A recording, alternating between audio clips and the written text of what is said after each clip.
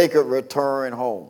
Now, when Nehemiah got them back home, quite naturally, the people were gathered around. He rebuilt the walls, and of course, you know the story, Sanballat and all of them that were fighting Nehemiah. When you're doing something good, you're going to have people trying to fight you. And they tried to stop Nehemiah from building the wall, but they kept on. In 52 days, they had built up the wall. Get the walls around to protect it first, then build the city. So when they got the walls up, they could start on the temple and all those things. When the people finally came back home after being gone for 70 years, missing their homeland, he gathered them around and opened the books of the law.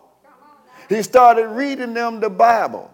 The priest, Ezra, and Nehemiah being the governor. So when Ezra started reading the Bible to them, the Bible convicted them so much, looking at the goodness of God, how God had allowed them to come home after they had been taken away. They started dropping their heads and looking sad. Look, wow, we let God down. And the people began to weep and began to cry when they heard the word of God. See, the word of God will do things. It'll drive or draw. And when you hear the word of God, you're going to love the word or you're going to hate it. And that's how a lot of people come to church and don't like the word. See, and that's why you're not growing. That's why the enemy beating up on you, making you unhappy and making you miserable, because you're not letting it soak in. You don't want to go to church. You don't want to come to church.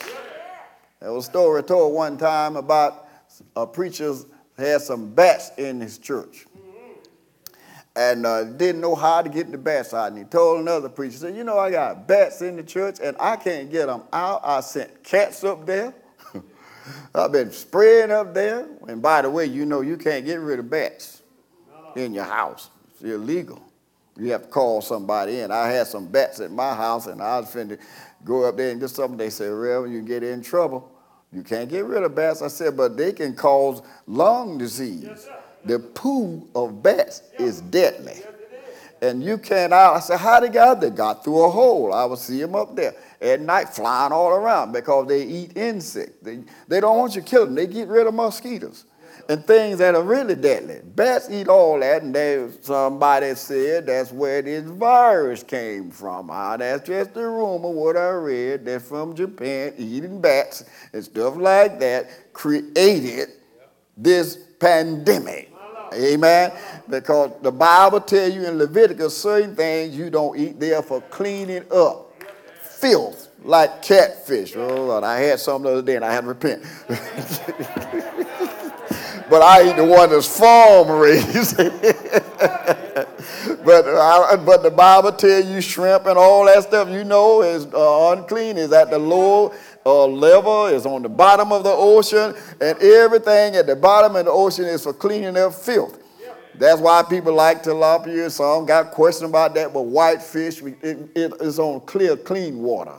And that anything at the bottom, they say, God said don't eat. Not because it's a sin, but it's for your health.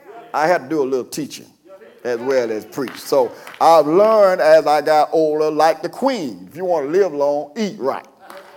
You'd be surprised to know how the queen eat. The richest woman in the world can have all the delicacies in the world, 95 years old, and won't eat it. She probably eat some toast with some spinach on it. No corn in the house at all in the British house. She don't believe in no grits and no cornbread at all. That stuff not really good for you. Amen. So eat very light and very healthy. 95, the longest monarch ever.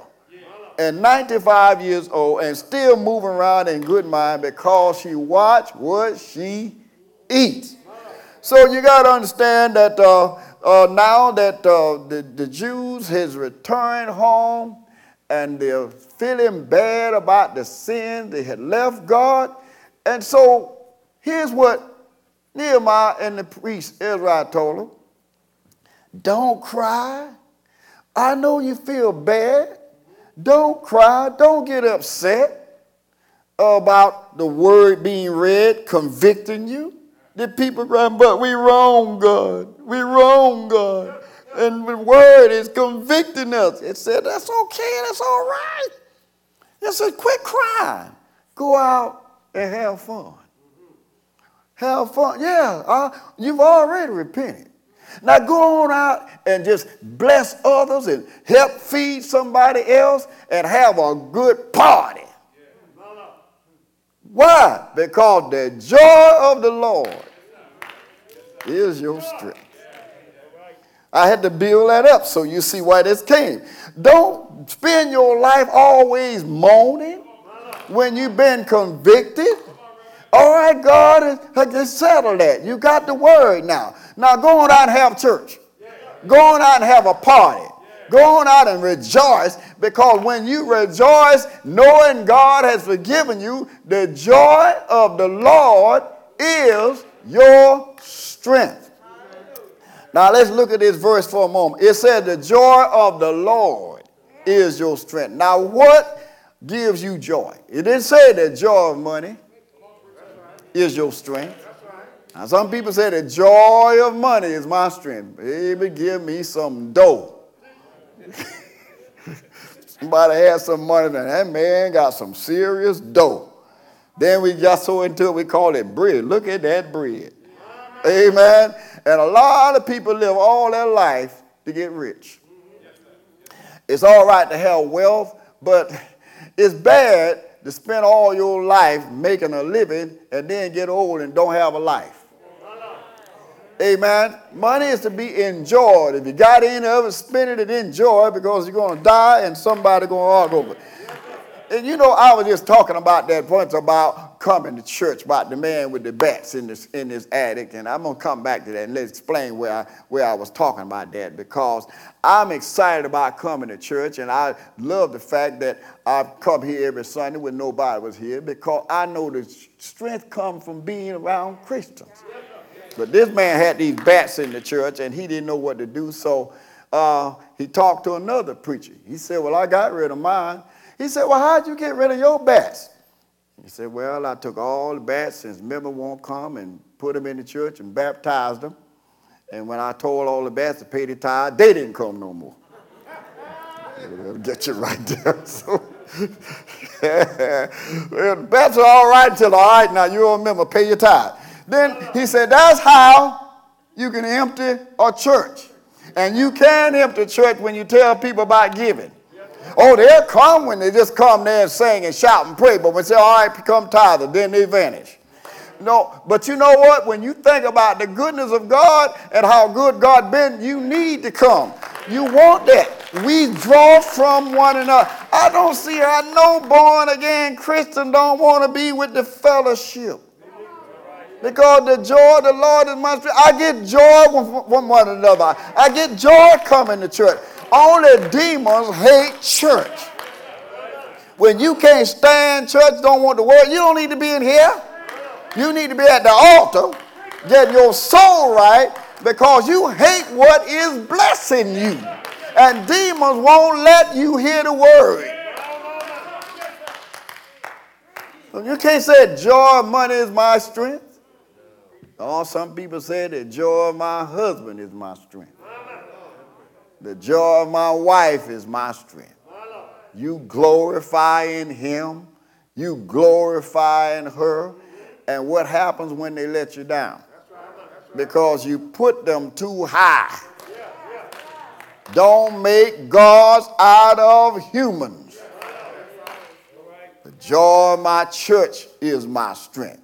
What if church closed? Well, joy of my preacher is my strength. What if the preacher mess up? I thank God for the man of God, but he's not perfect. Well, the joy of fame is my strength. The joy of my degrees is my strength. I've seen people who get psychiatric treatment and are psychiatrists.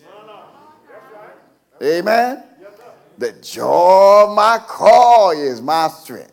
You love that car so much, you'll wash it on Sunday and won't come to church. And when you wash it on Sunday, you came to show it off. The joy of my children is my strength. It's good to have children, but they're going to grow up and leave. And you're going to be sitting in that house by yourself. I got all my bedrooms empty in my house. Sometimes I go and sleep